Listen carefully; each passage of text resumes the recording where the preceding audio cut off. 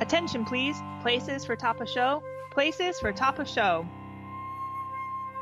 Hello and welcome to Twins Talk Theater. We are Cindy and Stacy, and we're talking about theater, backstage life, and all the excitement that the audience doesn't get to see. Enjoy the show! Hi everyone, welcome to today's podcast. Today we are interviewing Benny Perez. I met him working on Tenor by Night, which I'm sure you guys have seen all the pictures all over Facebook and Instagram because I take lots of them. Benny is an actor and a director, was on cruise ships for a number of years, and now back in LA. So welcome to the podcast. Thank you. Thank you very much. No, seriously, no. Stop. No, thank you. Okay. Hi, how are you, Stacy? I carry my own audience with me wherever I go. True actor. Good job. So how did you get into theater, and then from there, how did you get into doing cruise ships? That's kind of a little niche then. Yeah, that cool. the cruise ship thing happened almost purely by accident. But let me go back a little further. When I was in high school, I was trying to figure out what elective to take in my freshman year, and I had always liked music, and I had always been drawn to music. But circumstances being as they were, it wasn't a viable thing. So I went to talk to the choir director at my high school, Los Altos High School in Hacienda Heights, and I spoke to the choir director, and he said, "Why don't you sit at the piano with me?" And we started doing scales, and I sang them back like a parrot. I obviously had an ear for music. Wow. In high school, I joined the men's choir, the a cappella choir, the singing, dancing production choir. I learned to play bells. I learned to play guitar. Music just absolutely enveloped my last 3 years of high school. And then after that, I went to Citrus College, which was almost like an extension of what I had done in high school. It was a college a college program that was very involved, very intense, lots of performances, lots of music to learn, lots of dancing. Once I left that they still program, have a pretty big not performing arts, but like show choir competitions. The program is still extraordinary under the direction of Doug Austin, who took over from my maestro, Ben Bollinger. This was in the mid-'80s. And they do 3 production shows, 3 giant shows a year, like a Christmas show, a stage musical, and then like a pop show, which is usually like Broadway flavored. And then in the summer, they tour. One year they'll tour Europe, do classical music. The next year they'll go to Hawaii and do pop music around the islands. And it just alternates. And wow. That's a great program. It's incredible. And it's a junior college. It's an incredible program. I was very lucky to be a part of that. So a few years out of that, I just went to an audition one day and I thought, oh God, a cruise ship? What? But they liked me and they asked me to stay and dance. And then I ended up being a singer on ships about 6 months out of the year. For 16 years, from 95 to 2011. Yeah, wow. It was a good job. You got paid well. You saw the world. I had to perform so much music. There was like books and books and books of stuff to learn. So I really enjoyed it. But it was strange doing one show on Monday and then another show on Wednesday and then another show on Friday, having to retain it all, and it was a lot, but I enjoyed it very much. The tracks of what outfit am I wearing exactly. And what is the choreography? What do I preset and where do I go and what song is this and who am I dancing with? Yeah, it was a lot. It was a lot to remember. What cruise ship or cruise line? It was Princess Cruise Lines. Mm-hmm. Nice. That's our parents' favorite. Is it? They would really? go on Princess all the time. Did they go to Alaska or the Caribbean or the Panama Canal? They've done Alaska, but I don't remember if it was Princess they did to Alaska. But they've been into the Alaska one, the Caribbean a couple times, the Mexican cruises a couple times. Forget if they did the Hawaii one or they were just talking about doing the Hawaii one. All those itineraries. I did the Caribbean, the Panama Canal. I love the Mexican Riviera out of San Pedro here, out of Los Angeles. That's what a lot of people say. Well, you don't the fly. next one. You never fly. You join the ship here. Somebody drops you off, and then a week later they pick you up, and there's no flight at all involved. And I did Alaska. I did Hawaii many times. I didn't get to go to Europe and South America much, but. And I went once to Japan on the ships, but mostly it was around the United States, in and around the United States, North America. So how many, the shows that I've seen, I've only been on 2 cruise ships, are the smaller ones. Mm-hmm. They have 4 or 5 people and they change all the time. Mm-hmm. My mom and mother-in-law, when they go on the big ships, they talk about massive production. They're grand. They're 20 super people grand, yeah. and scene changes and costume racks that just circle everything. Mm-hmm. They have electronic fly spaces and they have state-of-the-art light. I mean, this is the first time I became obsessed with lighting on stage when I saw the moving lights that they had rented on the ship when we installed a show. If they had to put more lights in due to the whatever the show requirements were, I couldn't believe the technology and how it had flown forward, year after year after year in lighting on the ships. But they had hydraulics underneath. They had trap doors. They had hydraulic sets moving in and out on trucks. They're pretty amazing on the ships. It's not, I think if you get a smaller ship, maybe like a 800 passenger, it's just going to be like a wooden thrust stage, and people will bring set pieces out, a table, a chair, and they'll do like a shower curtain. Those are the ones, I mean, I was on bigger ships, but those are the ones that I've seen. It's like 4 dancers and 4 singers, and there's maybe 1 costume change, and there's no set. And I'm like, damn it, I want the big, fantastic shows on a ship. But I guess those are bigger ships with more money. Yeah, it's true. It's true. It's all about the size of the venue and how many passengers there are. Like the ships that I was working on, 2,000, 3,000 passengers. It was a lot of people. So our theaters had to be outfitted for at least an audience of 1,500, 1,200, so that we could do 2 shows and the majority of the passengers could see it that night. Yeah. Yeah, they were always crowded when we were going to see shows. Yeah. So then if you're doing shows every other night, what do you do the rest of the time you're on the ship? Oh, sleep. Well, I tell you, what's funny is when I was on the ship, what I noticed was like our entertainment group was 2 male singers, 2 female singers, 4 male dancers, and 6 female dancers. And we did like a Broadway show, a rock and roll show, a country show, a Rat Pack show, a Divas show, etc., whatever was required. And a lot of times they hired young people. The dancers were hired young from Australia, from Canada, America, England, pretty fresh out of college. So they were young. A lot of them slept all day and drank all night after the shows. It was like, that was kind of like what you did there. But I think the great thing about ships is it's an opportunity to go away. If you want to work on your body, if you want to work on a screenplay, if you want to work on, improving yourself, if you want to read books, if you want to get off every day. And we the only duties that I had were a sound check at 6, a show at 8, and a show at 10. Once our shows were all like rehearsed in, and we had done a handover from the last cast. But you had a lot of free time on your hands as an entertainer. We didn't have to do drills. We didn't have to do shuffleboard. We were strictly hired as entertainers on the ship. So there was a lot of you could utilize that time very wisely, or you could sleep all day and drink all night. I mean, sometimes that did happen to a lot of crew members, just because you're trapped on the floating hotel for more than 6 months. That's 2 weeks or even 1 week. I'm like, I've been to every bar, I've tried every drink, I've eaten at every restaurant. I don't know what else to do. I can't get off of here. I enjoyed the repetition. I'm one of those people that, like, I knew what my cabin was going to be like. I knew what the shows were going to be like.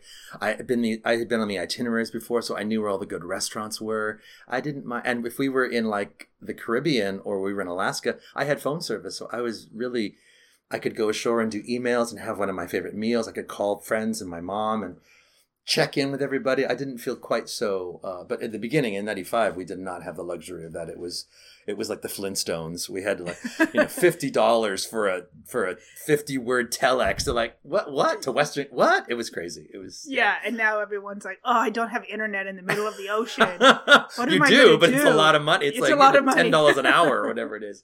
Yeah. So things have, thank goodness things have changed. But I think I was there in like the golden age of cruising. I when I started in 95, it was very elegant. It was almost like you imagine the Love Boat or the Titanic to be. And the funny thing is that they used to have midnight buffets. And they used to have, every night, they had a fish buffet or a pasta buffet or a chocolate fantasy. And every single night when there was a formal night, like on usually like the second and the next to last night of the cruise, everybody dressed up in formal gear, tuxedos and evening gowns and etc. And now, because passengers don't want to have to deal with that sort of thing, oh, I don't want to dress up on a formal night, people go very, very casual and they dress however they want, whenever they want, which is kind of took away a little of the, I don't know, wearing nice clothes 2 nights a week on a ship is not, it's not asking a lot, but it's more packing, I know, but Yeah, the two cruises I've been on were with Kai's family, and I'm pretty sure his mom goes on a cruise 2 or 3 times a year if she can.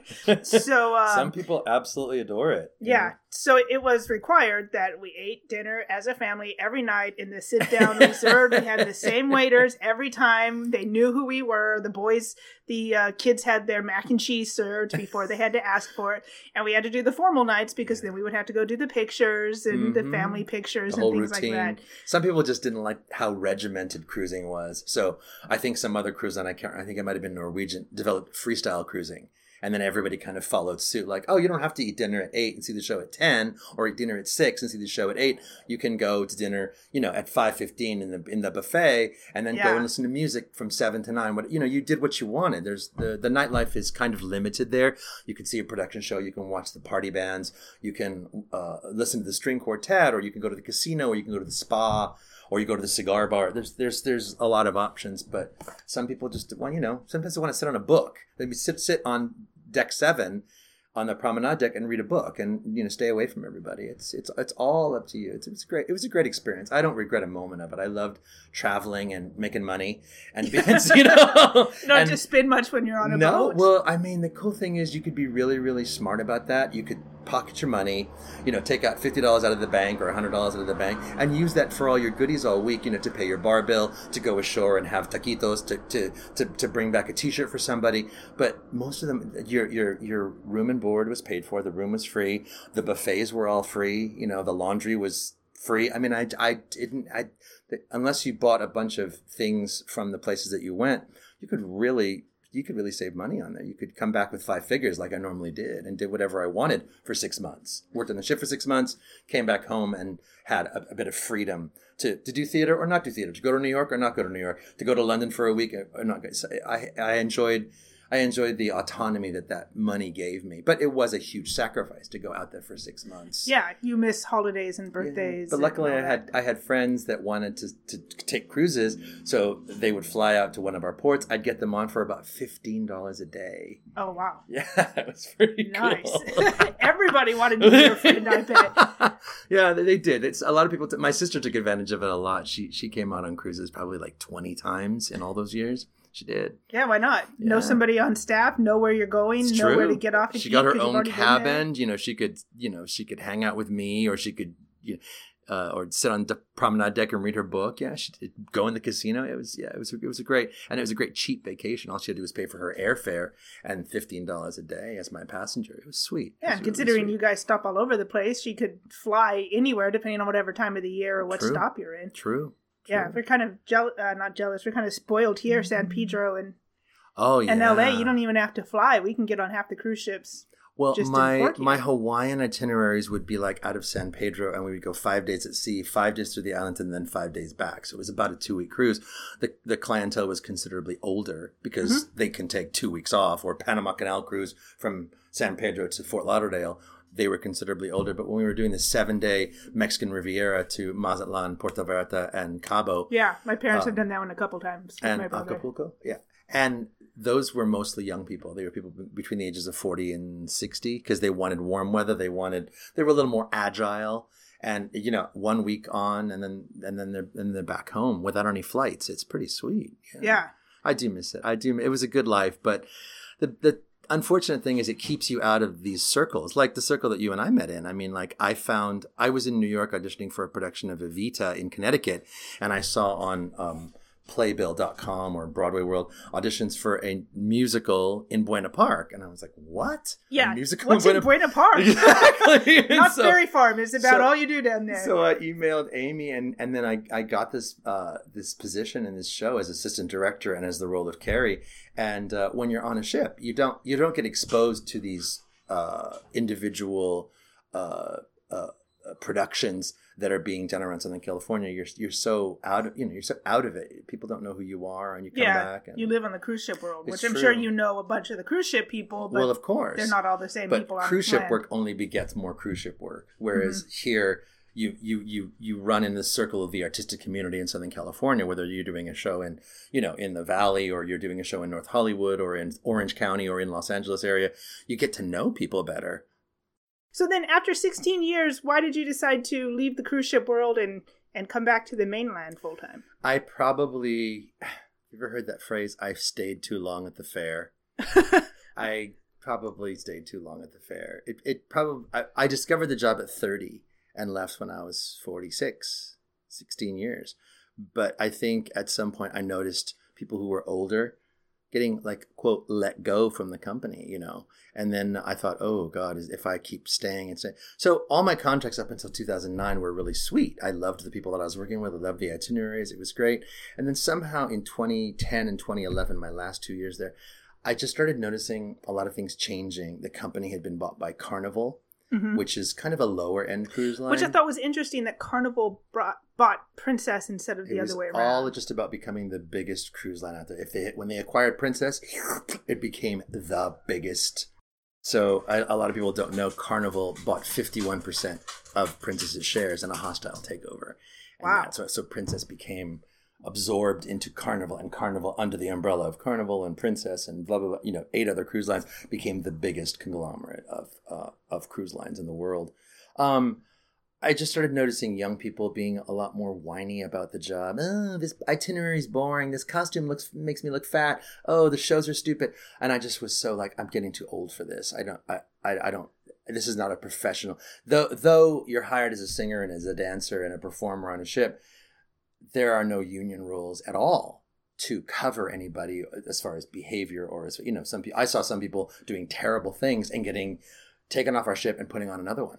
Just because it was, they're already trained. They already absolutely. Did the It's the inconvenience of replacing somebody.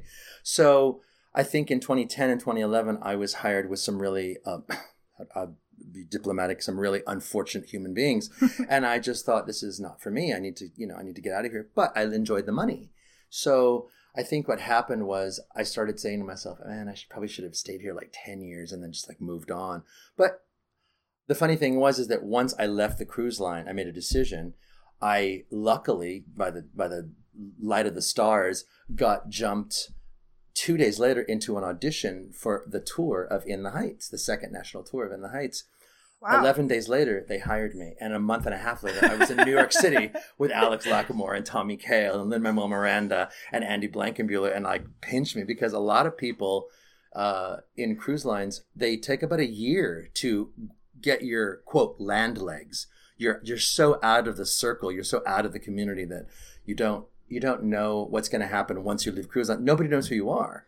Yeah. Nobody knows who you are. And you've been doing good work and your voice is up and you got money in the bank, but you don't really have any land credits, you know, from the Valley to New York or to Orange County or to LA County. Nobody knows who you are. So you have to, every time you come back from a cruise ship contract, you sort of reestablish yourself. And some organizations, they want to reject you 2 and 3 times before they'll actually give you a job.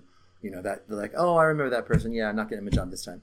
And then the next time they see you, so it's weird. Sometimes knocking on the door the third time finally lets you in. That's just what happens sometimes.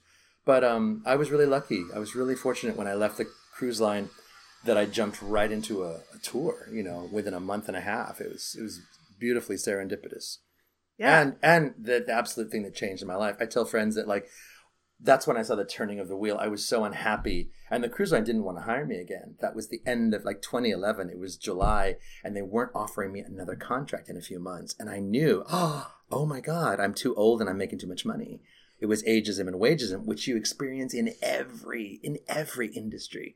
But when you're somebody that's been there loyally performing and trouble-free for 16 years in this company, this is how I'm handed my hat. So it was an unfortunate thing. But when one door closes, many windows open. A lot of people don't realize that. So leaving the cruise line, turning my back on it, and then walking away 2 days after leaving the ship, auditioning, and then 11 days later getting hired for the tour was like the best thing that happened to me. It was the universe saying, you've been there. You're good. You're enough. You've done that enough. And the traveling and the money is fine and wonderful, but there are new roads to travel. And it really did. I mean, like since doing that tour in the Heights from 2011 to 2012, I've performed as Kevin in 6 regional productions in Southern California, in the United States, and directed 3 here in Southern California. So the show has changed my life. And then, of course, because of Hamilton's popularity, Heights is written by the same person who wrote Hamilton, the same creative team.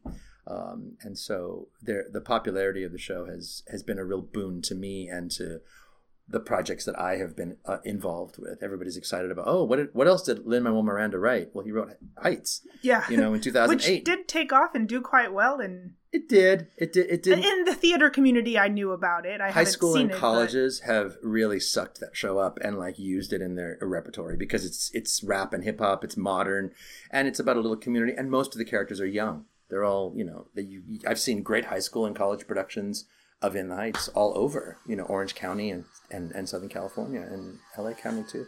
But the cool thing is the universe said, you've had enough of that cruising. Let's go do a national tour of these guys who are going to blow up in 2016. The 4 guys who I worked with, Blankenbuehler, Lin-Manuel Miranda, Tommy Kail, and Alex Lacamoire.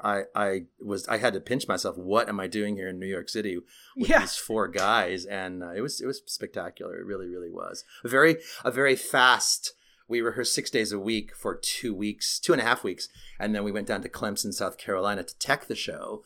The company that had set up the tour had gotten Clemson's theater department to build the set and to run the lighting and stuff like that. So it was a great experience. And then we embarked on an 8-month tour, which wasn't as grand as the 2.5 year first national tour, but still the things that it exposed me to, the people and the experiences were invaluable. And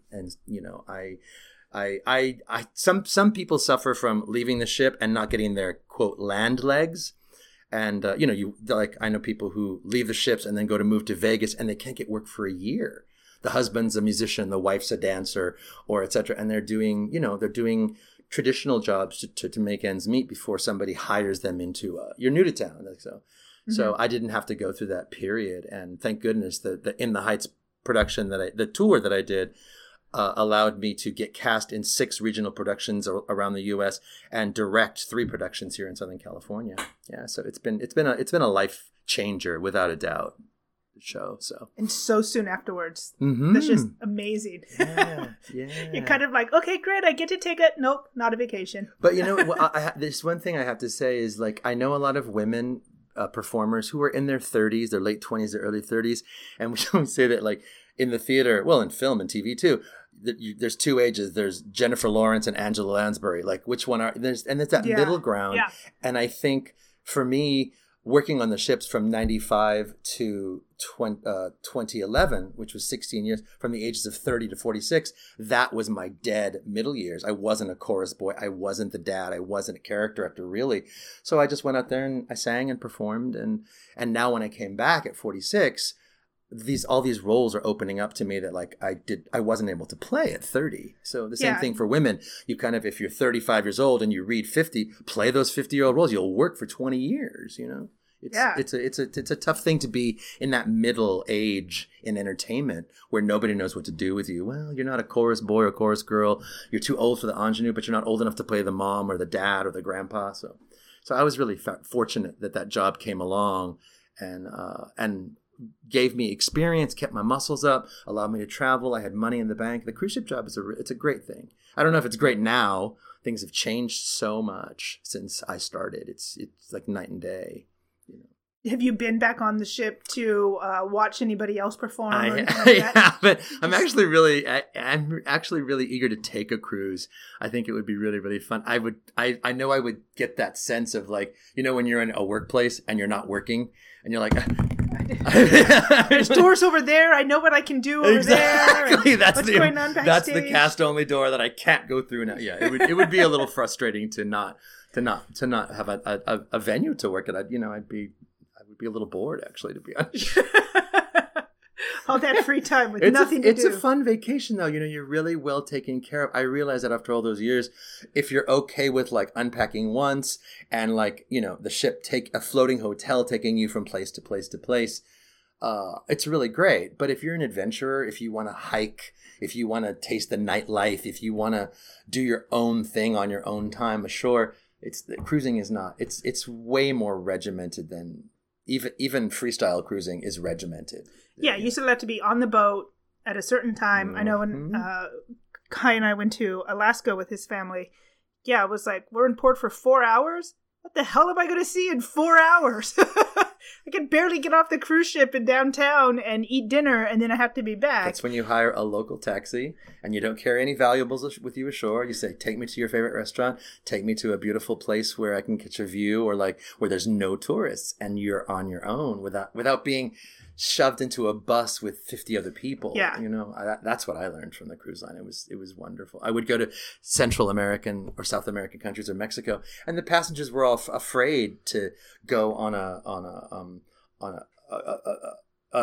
tour ashore that wasn't sanctioned by the ship. Yeah, you know, because all the horror stories. What if you get lost? What if they don't make it back on time? They're going to kill you. Well, the thing is that like me and 5 of my friends would pay a local taxi driver who needed work, and we'd say, just take us to your favorite beach where there's no passengers. Take us to your favorite restaurant where there's really, really good food, and then come pick us up in 2.5 hours. And we had an amazing time. But if you don't chance that, you don't get that experience. You have to you're carted into a bus with 50 other people and fed whatever they say and shown whatever they want you to see. You know, I loved being a little adventurer on the cruise lines because you could be, you know.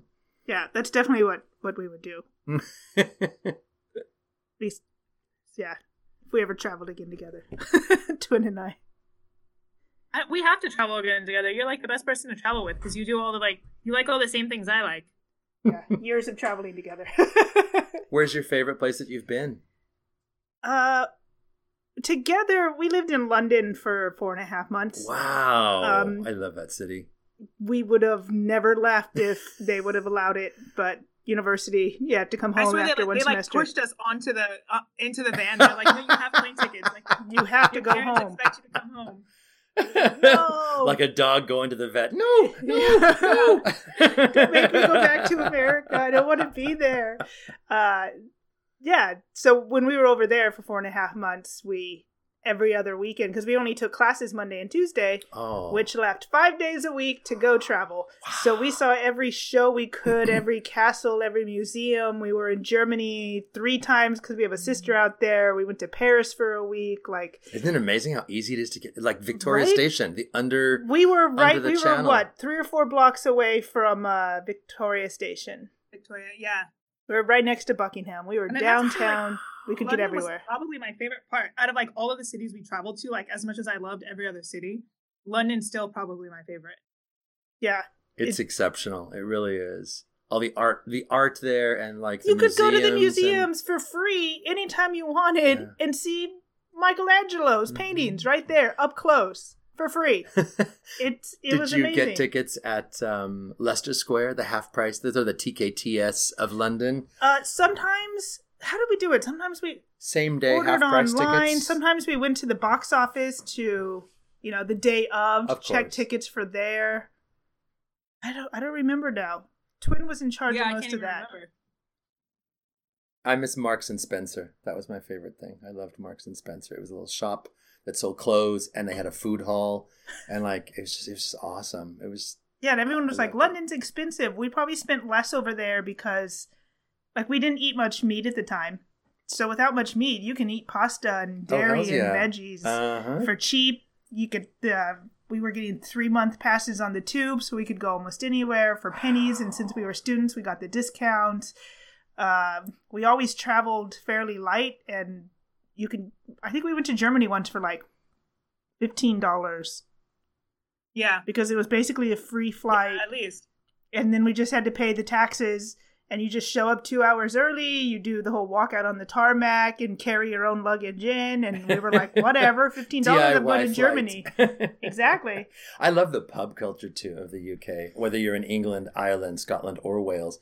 Like we have Starbucks, which is sort of our pub culture. But everyone's on their phone. Everyone's got their face buried in a screen. But the pub culture is so, I don't know. It's just, it promotes camaraderie. It promotes socializing. Mm-hmm. It's something that I wish we had mastered here. There are pockets of pubs here all over Southern California, but or the local coffee shops where people gather, but it's not as well known. It's not. The theater scene, everybody thinks of the West End, We saw a couple of the storefront theaters, the bar theaters, where they were just in the back. That's a huge thing over there. There's theaters on every corner. There was one also where there was a pub downstairs and there was a tiny pub upstairs, but you went up this back weird staircase and then there was a 50-seat theater. Yeah, but they did great work. We were at the National course. a couple times. There was hardly a week that went by that we weren't at some theater watching some show because it's a 10-minute walk. Why not? Here you can see local theaters here, but it just not as big. Even in LA, you can see things, but it's not 50 different shows every night. Absolutely not. We don't have a theater district. It's little pockets in North Hollywood or downtown or in Hollywood or on the west side or up in the valley. We just don't have where it's all centrally located when you can see everything. It's so funny. When I was in London, 2010, I believe, or maybe it was before that, they in London don't have the same sort of routines as we have. In New York, an actor or an actress who was in a Broadway show would go home immediately after the show, go home and rest if he had a matinee the next day. I'll never forget, I went to go see the producers. A friend of mine was in the ensemble, the producers at Drury Lane. And I brought her flowers before the show. And she said, well, meet me at the pub across the street from the theater after the show. I said, great. So the show finished, blah, blah, blah. I walk across the street to the pub and I sit down and I have a drink. And she comes in and she says, oh, there's going to be about 12 people coming. And I said, what?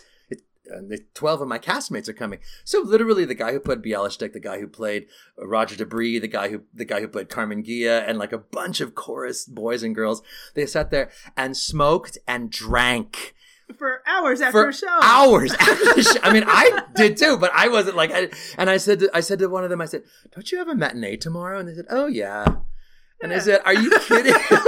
You're not going to rest your voice or not smoke or not drink? And I said, no, it'll be there. I'm young. It'll be there. Yeah, it's fine. And if not, there's an understudy to go on. And I thought, wow, that's really dedication to your drinking. Dedicated to your hobby, I guess.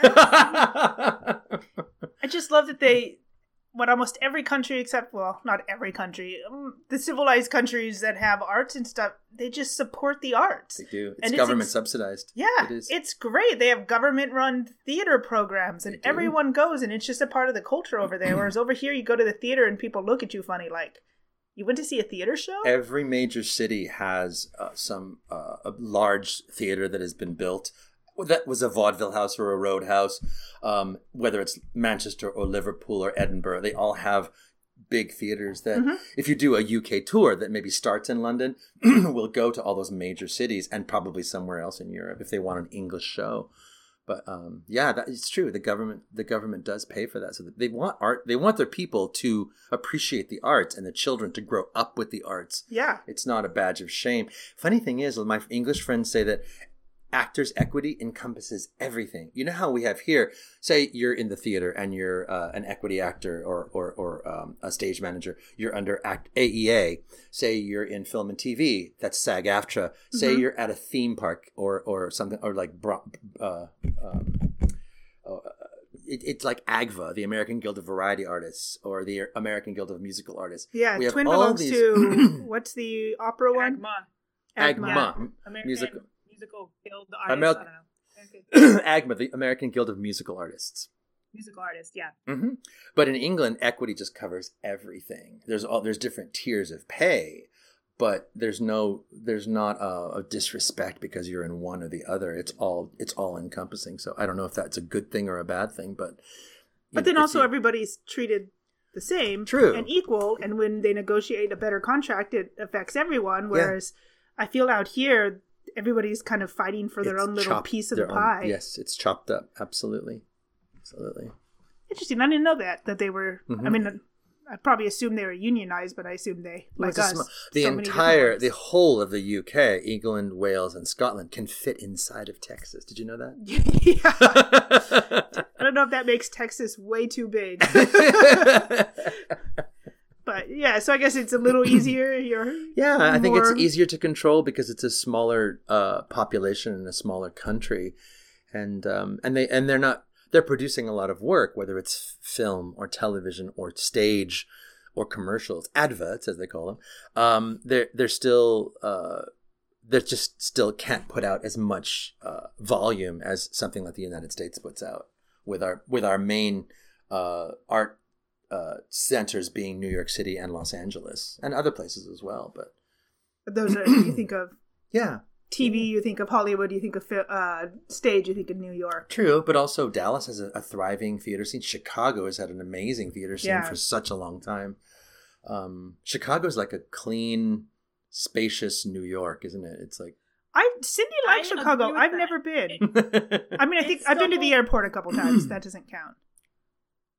I was actually really impressed with how clean it was when I was there. And granted, like, I was staying downtown in the, I don't know, jewelry district, but like close to the theater. It was so clean. You would just like walk down the street, and I'm, living in Brooklyn for the last 10 years. You walk down the street and there's like trash and food scraps and, whatever on the side of the street. And the part of Chicago that I was in, it was just clean. There was just no trash anywhere. It was so amazing. I loved Chicago. I thought it was really cool. And they have a large Mexican population there. You wouldn't know it, but like, wow. Like, yeah, exactly. That's a long ways to go up from Mexico. I mean, it makes sense in the Southwest, in Texas and California, Arizona, Nevada, New Mexico, because that used to be Mexico. But I was really surprised. I went to the city. I went to this little suburb outside of downtown Chicago called Pilsen, Pilsen. Got the most amazing pan dulce and Mexican food, and there was a Mexican American art museum there. I was blown away. I couldn't believe it. Yeah, nice. Twin, get jobs there. Go to the Lyric. No, that Boston's the Lyric. Whatever Chicago has. Yeah, no, it's the Chicago. Yeah, Lyric is in Chicago. I have some friends that are there. Well, they were there. I don't think they're there anymore, but they're the ones that like originally. Well, was the co-production of House that I just did started at Chicago Lyric, and then transferred to Portland. Yeah. See, I need to travel more. Yeah. Having a dog kind of. Maybe you drive with get a motorhome or something. Yeah, we were just talking about that the other day. When I see motorhomes, or like those big, what are those big silvery ones? What are they called? They're called the Airstreams. Yes, there was right around the corner from the Westminster Theater. There was a vendor, like down beach. Oh yeah, they did. And I got so excited seeing those. Those are awesome. They're so beautiful on the outside and on the inside, and they're all tricked out, with a nice bed and. Yeah, we grew up with, what was it, like a 23-foot Prowler that was pulled behind the red van. Our van. Yeah. Yeah. And that's how we did vacations all growing up. Was we had this you can trailer. Take the dog. Yeah, because we had a dog. We went to campsites, and you could pull over and go to the bathroom when you're in the middle of nowhere. Truly, and your clothes are all in one place. I would love that. I'd love that. The great thing. In Florida 2 times ago at one of the games, because you're like down in Florida, so there's motorhomes all over the place, or like all these like really fancy RVs for retirement. So I convinced my husband to go in some, because I always keep telling him that when we retired, like my plan is to travel and like to just go camping and all this stuff. And he never really takes me seriously. I don't know why. I convinced him to just like walk into some of these fancy motorhomes, because he'd never actually been into any. And then he actually started to get excited about it. And he was talking to the sales representative. And because he drives a dump truck for a living, then they actually started about like the mechanics of the truck. And he was like, oh, I could drive one of these. These are about the same size as the truck I drive every day. And I was like, yeah, so we can get a bigger one. I'm working on it. Good. They're awesome. They are. They're really beautiful inside. They make much better use of the space now than they used to. I think when you see the inside of a motorhome, you're like, wow. The kitchenette, the place where you eat dinner, that folds out into a bed, and then all the shelving is up above, so that you have like more space, and the beds are Murphy beds and convertibles, and the showers are better, and a flat screen TV. It's all the flat screen TV and the 4-burner stove. It's changed so much. Everything's like chrome and silver. Yeah. Ours was all pressed wood and laminate, and I think they redid the floor with linoleum once or twice while we owned it. Nothing like what people have today. No, I love it.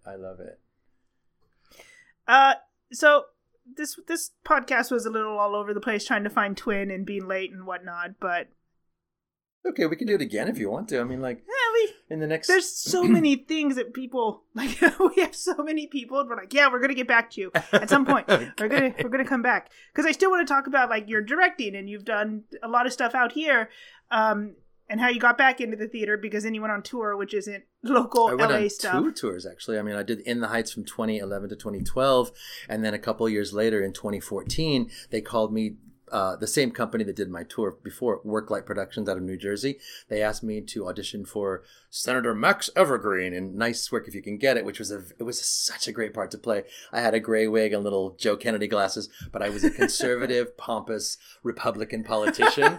This Mexican boy from Los Angeles, in this Nice Work If You Can Get It is a great show. It's really funny, and it's got Gershwin tunes, and I was so against type, but I had such a blast playing this role. It was really, really fun.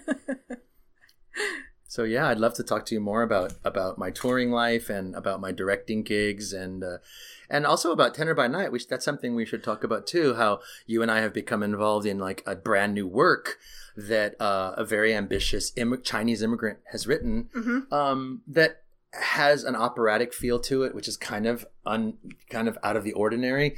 It has a non-provocative family-based story. We worked on the workshop. There's obviously going to be further iterations of it, that it needs fine-tuning on. This was just the first. Oh yeah. I mean, he did kind of a staged reading when he graduated Cal Arts, and then we did a couple performances at the Rose, which was just a very rough, how do we tech a show that's never been teched with the company that's never gone through tech. And in 2 weeks, we move up to El Portal.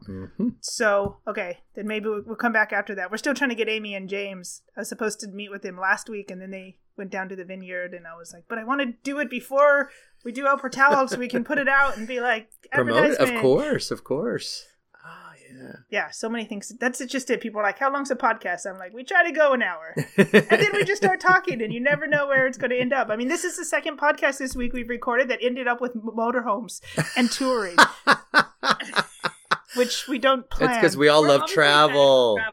Yeah. Yes. We're stuck in theaters so often that we just like, Yeah. I want to break free. Yeah. I want to go do something else. I'm not here. I don't want to sit in traffic. But you somewhere know not how traffic. intense our people don't realize how intense our jobs really are. They think, oh, you're just memorizing lines, or you're just calling things, or you're building, and they think that our lives are it's ridiculously intense. And you have even longer days than I do. But when we it's for shorter periods. Like, it's really you a short, do a intense job thing. for a couple weeks, Yes. but it's really intense. And then when you get time to breathe, you're not really breathing because you're looking for the next job to do. Of course, a super intense, of long course, thing. yeah. It's what's the on the next page, the next chapter you're writing of this job story, because our jobs are really transient. They don't unless you're lodged in there as an artistic director or as a production.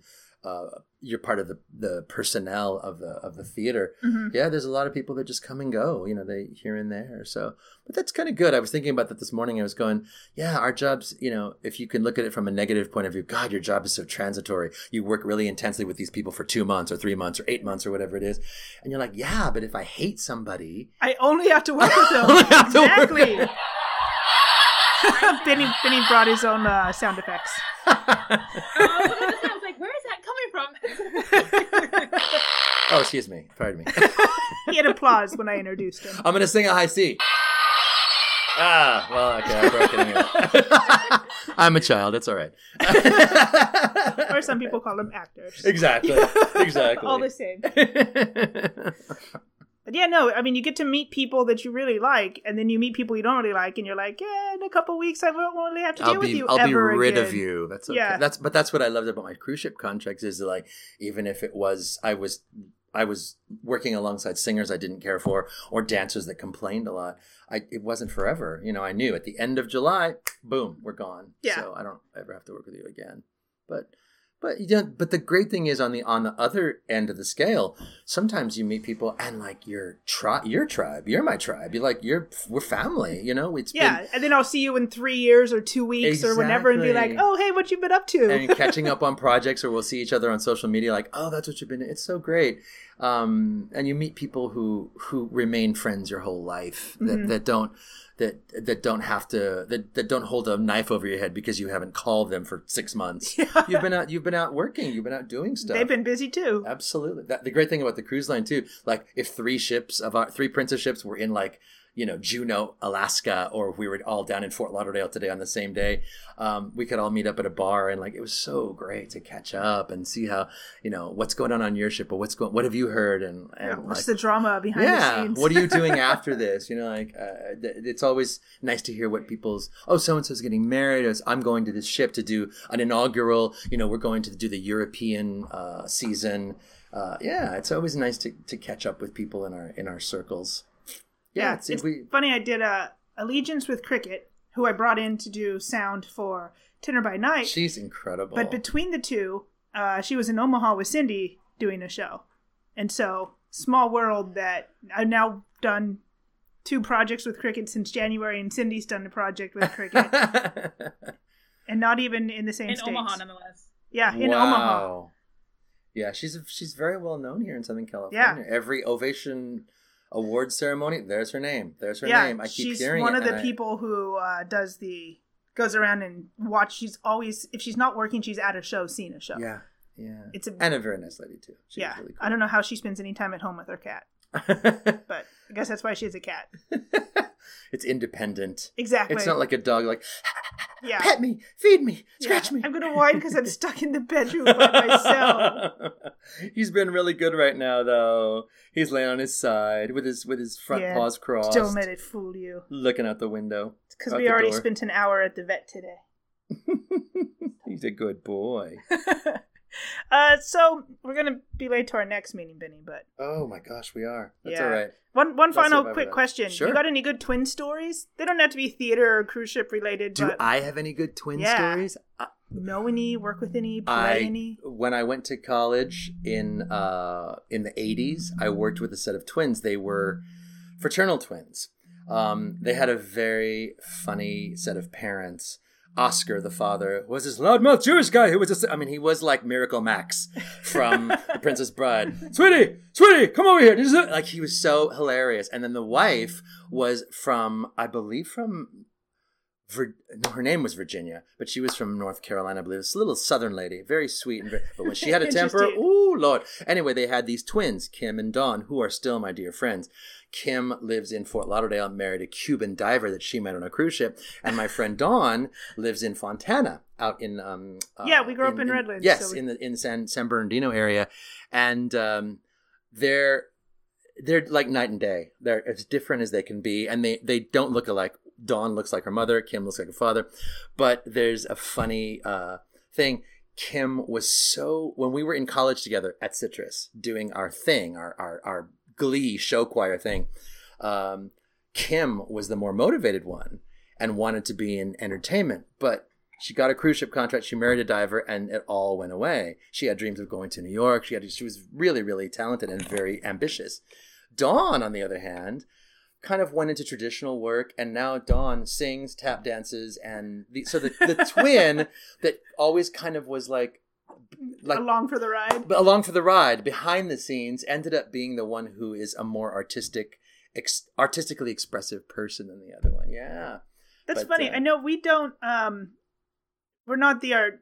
I mean, I guess we're artistic. You're in the arts. You're involved in the arts. Yeah, but we believe there's a balance, and I don't know how it works with fraternal twins, but there's a balance. When Cindy loses weight, I gain weight. And when Cindy stopped biting her nails, I started biting my nails. And if one of us is listening to country music, the other one gets country music. So there's kind of there's like this psychic ties. Exactly. Even though you're far apart, right? So that's probably with those twins that one of them, it was a big goal and just kind of bled over to the other one. And the other one's like, well, this is what's happening now. Yeah. Following these dreams. And I think the parents kind of like, they pin their hopes on Kim, thinking that she's going to go to New York and she's going to be this, well-known actress and everything. And it all just kind of fell away when she got married and started having children and moved to Florida. And I said, oh, you're an old Jew. You moved to Florida. Exactly. Theater down there. What are you going to do?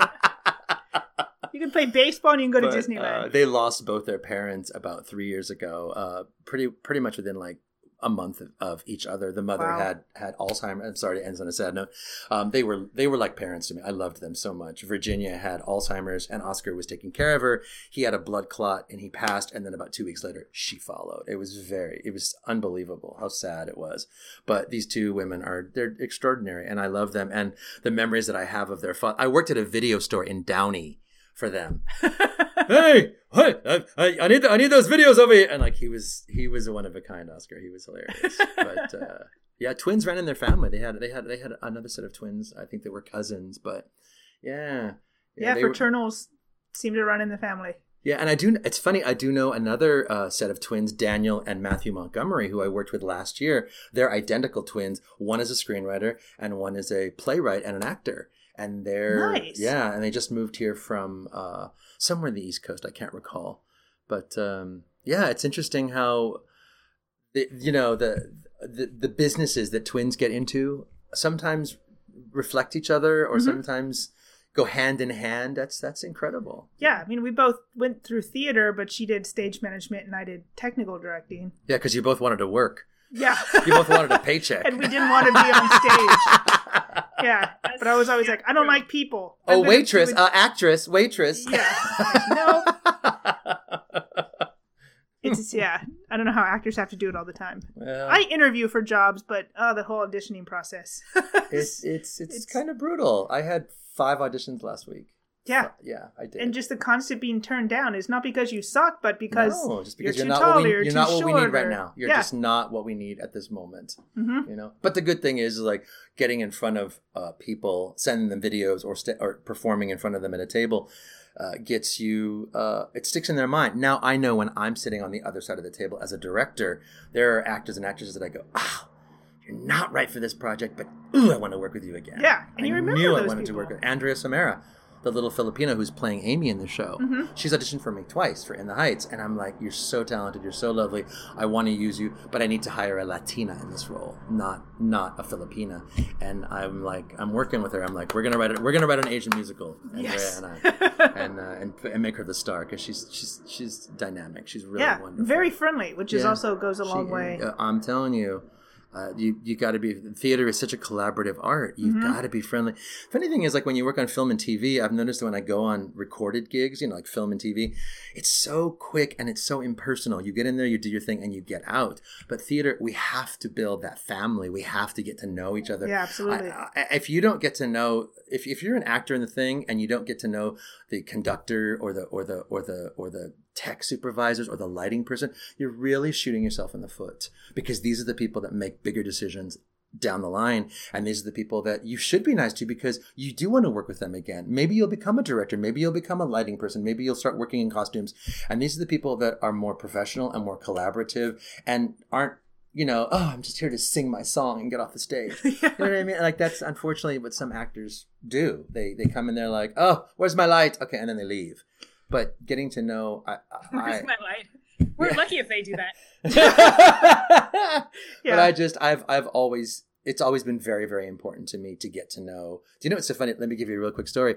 I was in Clemson, South Carolina, and we were doing In the Heights. I was still flying from working with the original creative team in New York City for 2.5 weeks. They flew us down to Clemson, and we got into the theater for the first time and saw this amazing set, and the lights were like all over the place. They were like the nightclub, like reds and greens and blues. And I walked over, we were on a break, and I walked over and I saw this really tall, older man. And I said, hi, I'm Benny. And he goes, hi, I'm Howell. And I was like, Howell Binkley?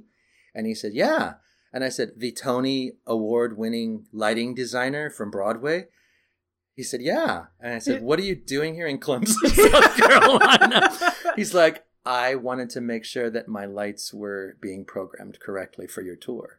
And I said, that is remarkable. Yeah, These people had their hands all over it. They wanted to make sure that the tour that we sent out across the United States had the original fingerprints on it, Yeah, because that's what everyone was going to see. Absolutely, absolutely. So I was so impressed that I got to meet him. And when I did Nice Work If You Can Get It, I met Bill Elliott, the orchestrator of the thing. And he was such a nice man. And so the people that are part of the creative teams are much more...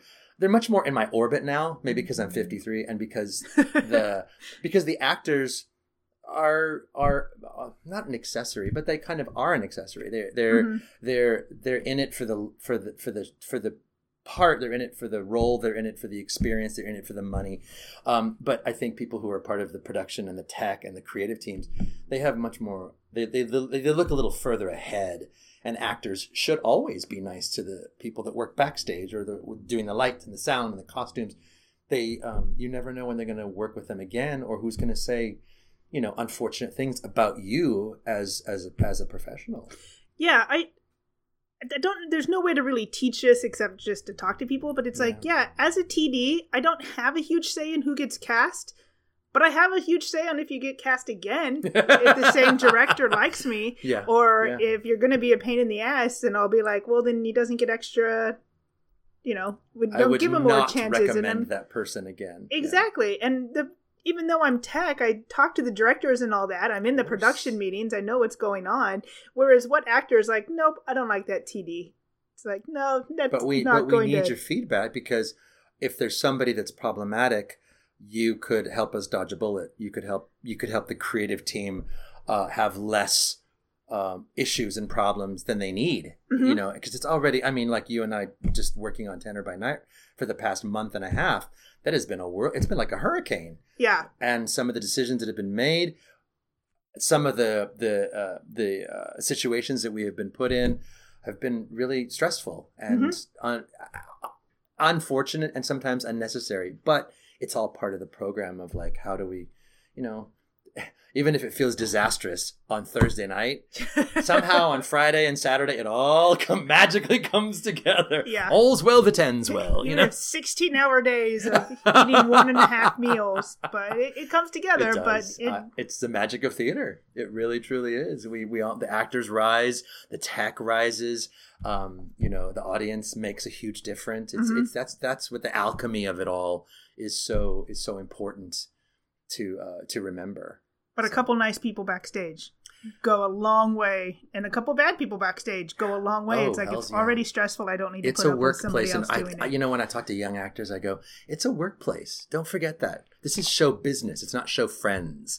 So even though you're singing, acting, performing, artistically expressing yourself, it's business, and you need to conduct yourself with respect for yourself and other people, and you need to have deportment. You need to conduct yourself in a professional manner. You don't cause trouble. If you have a question, ask it sensibly. Don't be a troublemaker, because people remember you. And I so many times I thought someone should be let go, but they don't, because the inconvenience of having to replace that person or rehearse them or whatever. And the new costumes, and they have to learn the track and all that. So they let a troublemaker. But like I said, I tell young actors, it's a workplace. You're going to have somebody to look up to.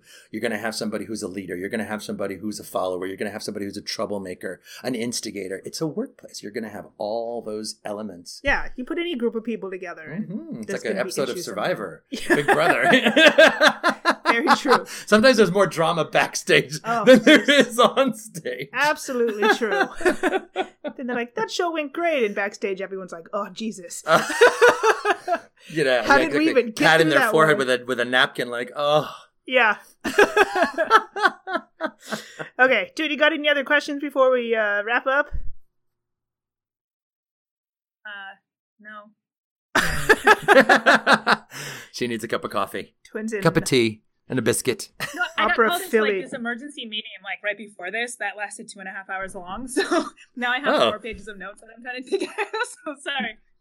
See, this is twin life, because we're about to go do that. We're about to go to a meeting. We're going to be late to a meeting. But a long meeting. We had a meeting last week that was like 3.5 hours. And we talked in circles. Yeah, so now we're going to do it again today and see what happens. No, mine was in circles. Like, we made awesome progress on this meeting, but I just have this list of follow up on this, pull pictures for this, figure out if we're allowed to load in chairs and tables while crew are on break, stuff like that. Yeah, that's probably what I should be doing. But well, Cindy, it was very nice to meet you. Nice to meet you too, and I look forward to talking to you again about. Are you coming out to California again at all? Definitely. What were you thinking? Be there in March. I think might be the next time. Maybe earlier, but definitely March, because our brother's getting married, so we're planning a trip out there. Ah, cool. Well, let's get together for a margarita or Yeah. a White Russian. Favorite. Well, White Russians are my favorite, so. Perfect. Cricket will be there too. If tequila's involved, Cricket. Yes, yes. Tequila. Okay, we gotta run away, and thanks for being on the podcast. Thank Benny. you, Stacy and Cindy. I had a great time. I look forward to doing it again soon. And you got to pet Doggington. All right. Ciao. Bye-bye. Doggington! Bye, twin. Thank you for listening to today's podcast. For more, visit our website at twinstalktheater.podbean.com and subscribe on iTunes or Google Play Music. You can also interact with us on Facebook or Instagram at Twinstalk Theater. Title music, Dance Macabre, is provided by Kevin MacLeod of Incomtech.com under Creative Commons License 3.0.